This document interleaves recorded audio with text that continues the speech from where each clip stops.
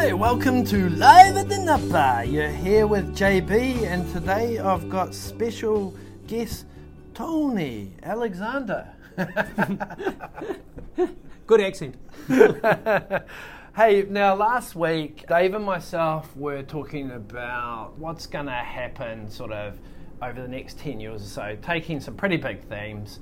And we promised that today we would probably take a step back and look at the New Zealand economy next year. So what better person to have on the podcast this week than yourself, Tony, to talk about that. So maybe a good starting point, because we're always talking about mortgage rates. And for a long time, both Dave and myself have been sort of saying, hey, look, we expect rates to fall next year. And slowly we've been starting to see evidence of that. What are you seeing, and where's your view at the moment? Yeah, the main development, and this is happening relatively quickly, is overseas we've been having the inflation numbers come in lower than expected, economic growth numbers, industrial production, etc., lower than expected in the likes of the United Kingdom, Europe and the United States in particular, and people increasingly optimistic that central banks offshore will be easing their monetary policies next year. And we've just had the Federal Reserve say, right, we don't think we're going to have to tighten again, and in fact we reckon we'll be cutting our cash rate by 3 times in 2024, and that's led to US interest rates rallying downward, which has put some downward pressure on bank wholesale funding costs here in New Zealand. And the interesting thing is that this happened just a few hours before we got far weaker than expected economic growth numbers here in New Zealand. The Reserve Bank thought our economy grew 0.3% in the September quarter. We actually shrank 0.3%, so a 0.6% divergence. That's big, eh? That's big. And more than that, the previous 3 quarterly numbers were revised downward by Statistics New Zealand. So the New Zealand economy is about 1% smaller than the Reserve Bank actually thought at the moment. Yeah. So when they run that through their models, they'll be generating lower forecasts for inflation next year and the year after. And this means it's exceedingly unlikely the Reserve Bank will increase the cash rate again, as they penciled in 3 weeks ago. And they also penciled in no rate reductions to the middle of 2025. I think we're looking at the cash rate being cut by probably about the middle of next year. Yeah, well, I saw the swap rates this morning, and they come back quite a bit again. Yeah. And they were already pricing in cuts middle of next year, so it's definitely come through. The interesting thing is, on this podcast, we've been talking about the New Zealand economy being weak for a while, because we see it at the coalface. We can see the impact of the rising mortgage rates on consumer spending. For us, it's obvious. I guess less obvious, and we've certainly seen it coming through in retail sales data, which on a per capita basis has been going backwards quite strongly. Yeah, definitely. The thing that I don't understand is the Fed. So, because of course in the Fed, in the US market, that doesn't seem to have really slowed down much at all, right? The economic growth seems strong, the share market's at record highs. The inflation's come back a bit. Well, the main thing is the inflation rate has come down in the United States. They are 3 point something, I think, at the moment. There's an estimate I saw this morning that the main measure they look at, personal consumption expenditure, that maybe that's chugging along about 3.5%. So it's still above where they want it to be, but there's been good progress over the past year, and the consensus view is fairly strong internationally now that we're well away from the shock environment of a year, 18 months ago, when it was all looking pretty bad and the central bankers were really scared. Now they're less scared. Sorry, this is probably going off topic slightly, but in the New Zealand market, we know that you put interest rates up and it probably flows through to consumers' wallets within 2 to 3 years, fully translates through. In Australia, it's a lot faster because they're all on floating rates. Because we're typically fixing for 1 or 2 years, it takes a wee while for those rate increases to pass through. In the US market, all of these consumers are borrowing on 30-year fixed rates. Most of the people I know in the US are still on mortgage rates of 2 or 3%, right? And what happens in the US is that people simply stop transacting, buying and selling properties, but they haven't had the same vacuum cleaner sucking money out of their wallet. So the interest rate change in the US hasn't flowed through to consumer spending. So how the hell are they controlling inflation? Right. You've got to look at the debt. So in New Zealand, 95% of consumer debt is the mortgage, basically. So mortgage rate changes has a big impact on households in New Zealand with mortgages, which is about 1/3 of all households. In the United States, it's different in that the proportion, I don't know exactly what the numbers are, but there's a hell of a lot more that people have with general consumer credit, where the interest rates will change quickly. And so that's highly relevant to the cost of financing motor vehicles, for instance, where the key driving force, frankly, of changes in sales for motor vehicles is the finance cost. And so that feeds through relatively quickly into consumer durables financing generally in the United States. Whereas, if you're locked into your 30-year fixed rate mortgage, it doesn't matter. Doesn't matter at all. Okay, got you. Okay, so it's more all of the debt associated with consumer finance. Yep, but also there's a transmission mechanism through the share market in that many more people have investments, share market portfolios in the United States, and so when interest rates go up, share prices tend to go down, and that can make people a bit wary about their levels of wealth and future spending, etc. So they'll tend to cut back on that basis as well. That transmission mechanism in New Zealand, not so strong. We don't tend to talk in terms of, the New Zealand share market is weakened 10%, and therefore consumer spending is going to be a lot weaker in New Zealand, whereas you do get that sort of commentary in many overseas economies.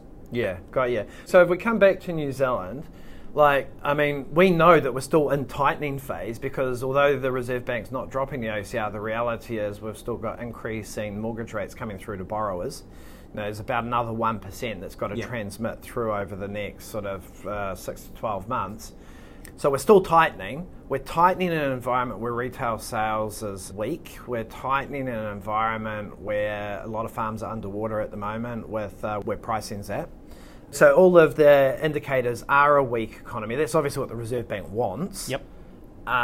So it starts to see that next year, similar to us, so maybe we start to see the OCR dropping some magnitude towards around the middle of next year.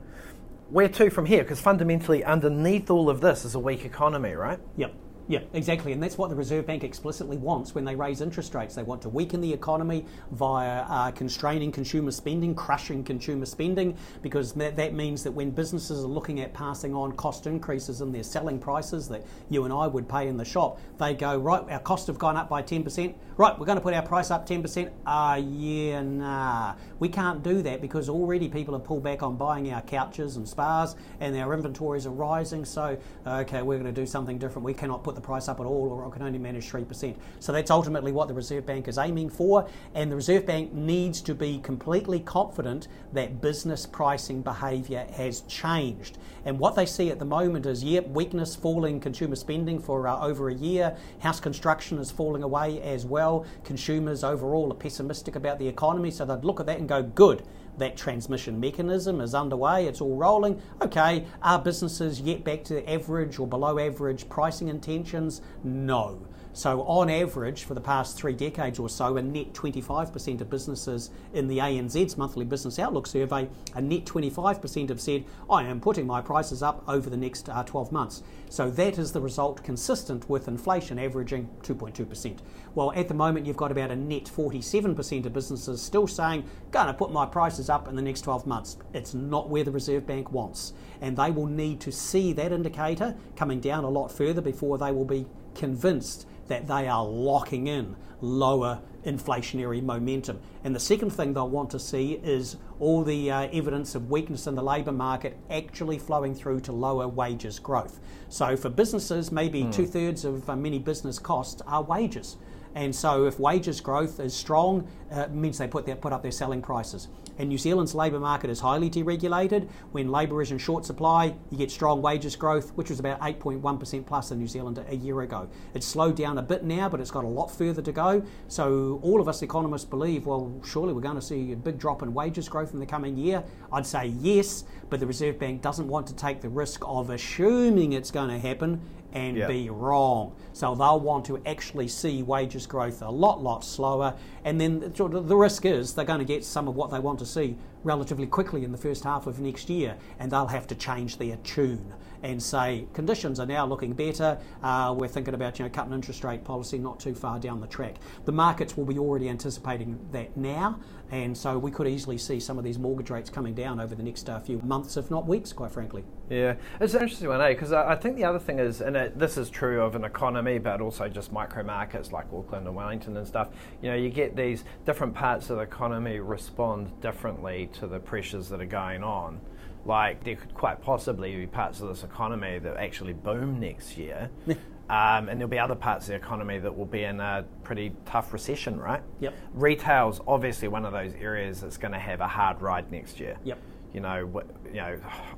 High interest rates, weak demand, all this inflation that's flowed through.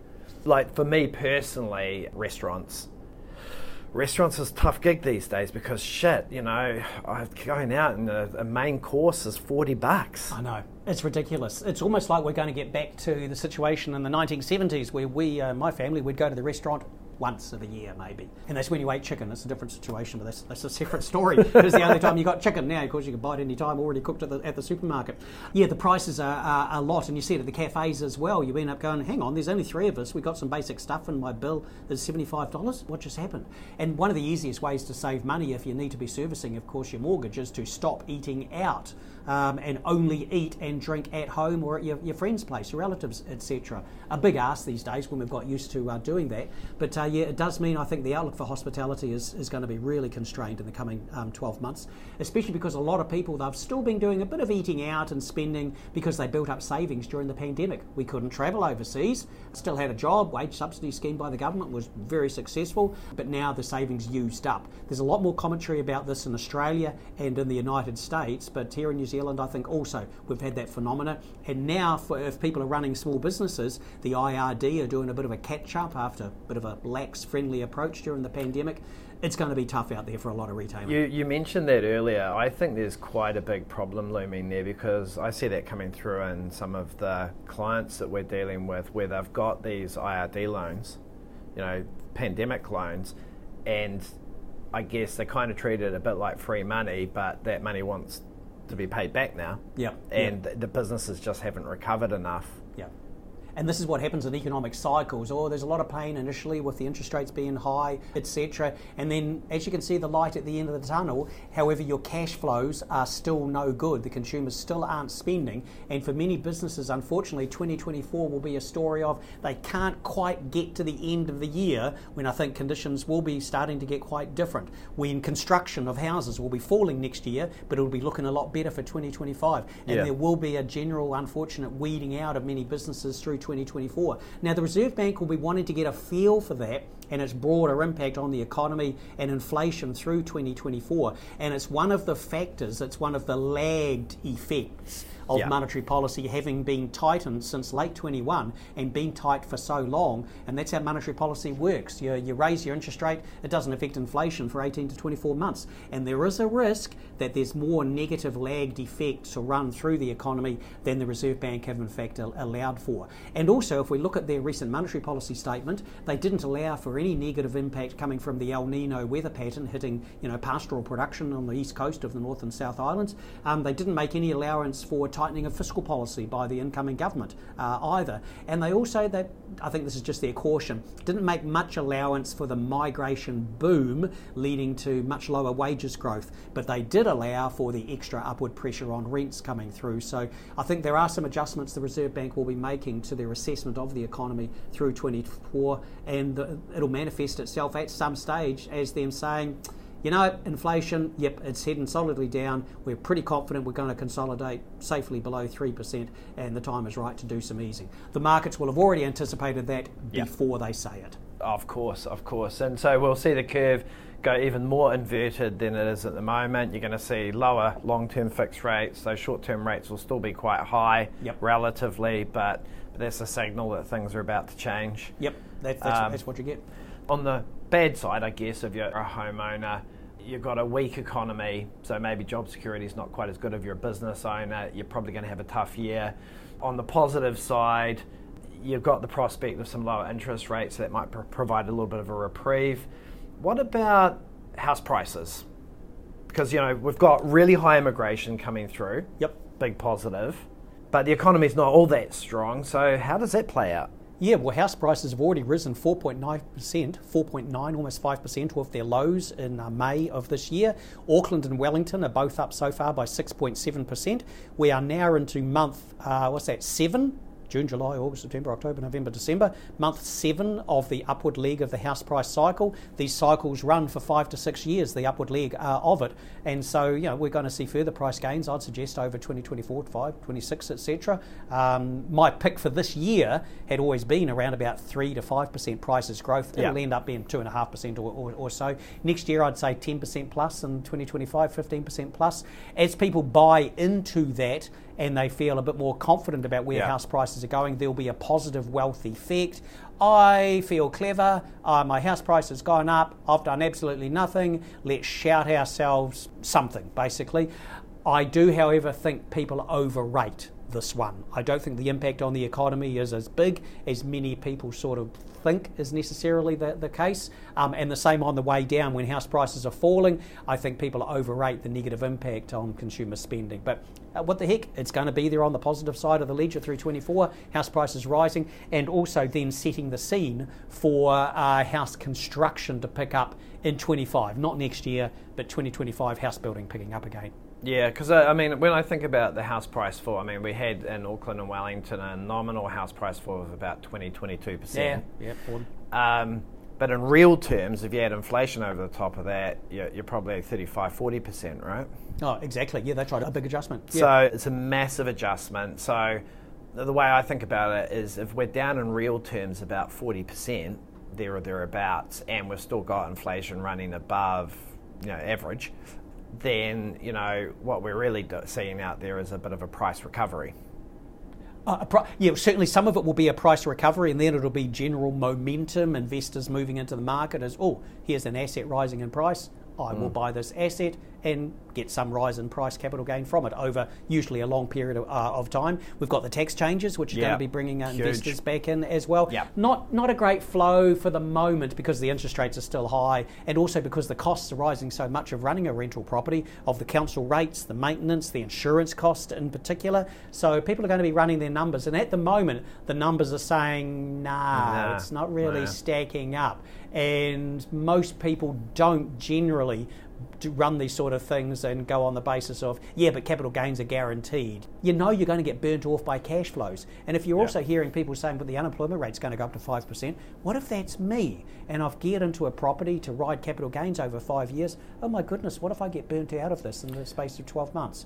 That'll restrain things initially, but the investors, they're going to naturally come back into the market. I've got a similar view. Look, the way I saw it is probably the last 10 to 20 years, a big part of the fuel on the fire was the advent of this mum and dad investor coming into the market, and for lower income households as a way to build wealth for retirement, right? And so we quite often saw people with relatively low incomes coming into the housing market to buy that second or third property.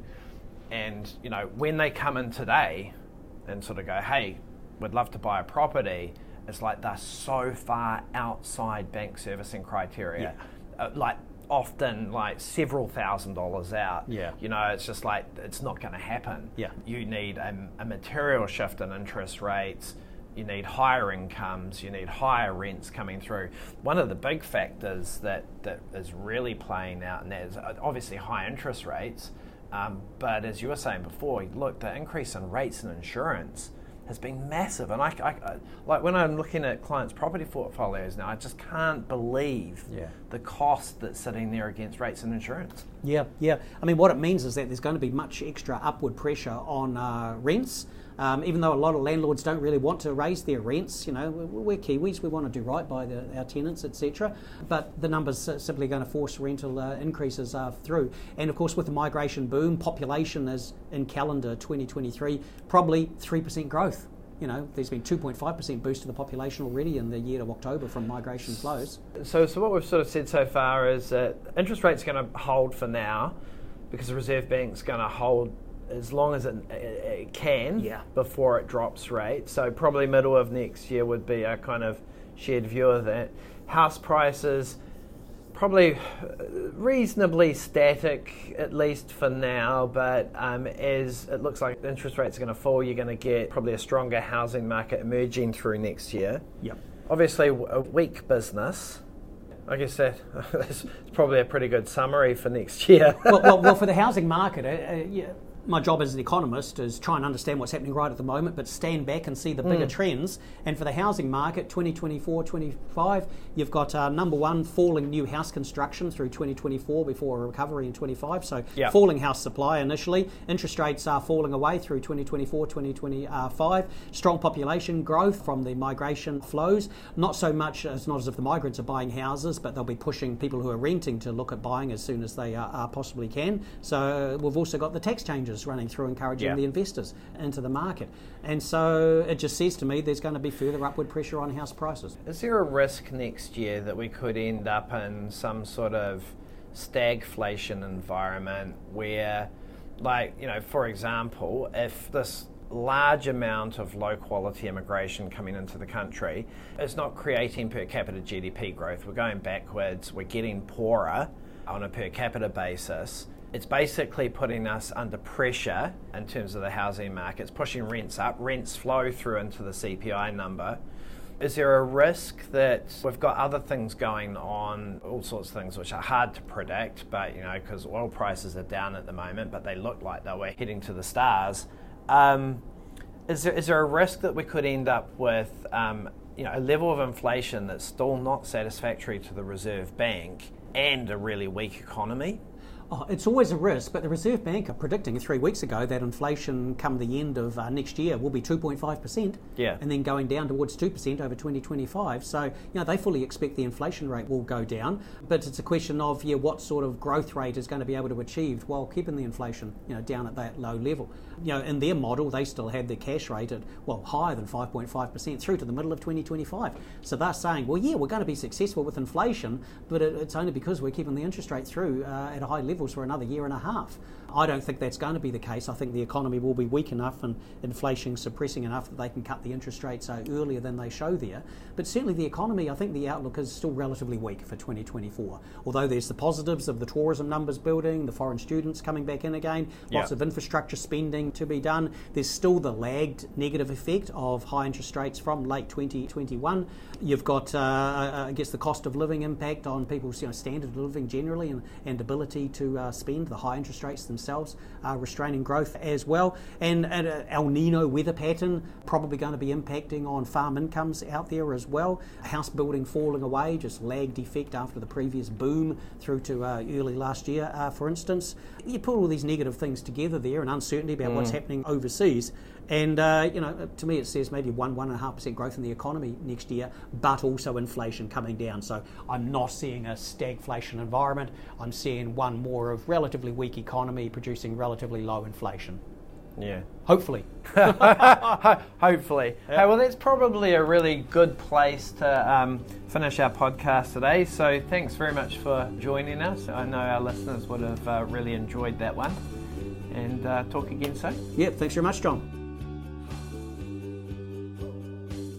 Thanks for listening to today's podcast. If you have any questions or things you'd like us to talk about in the future, get in touch with us at david@squirrel.co.nz or john@squirrel.co.nz. And please do share this and subscribe anywhere you get your podcasts.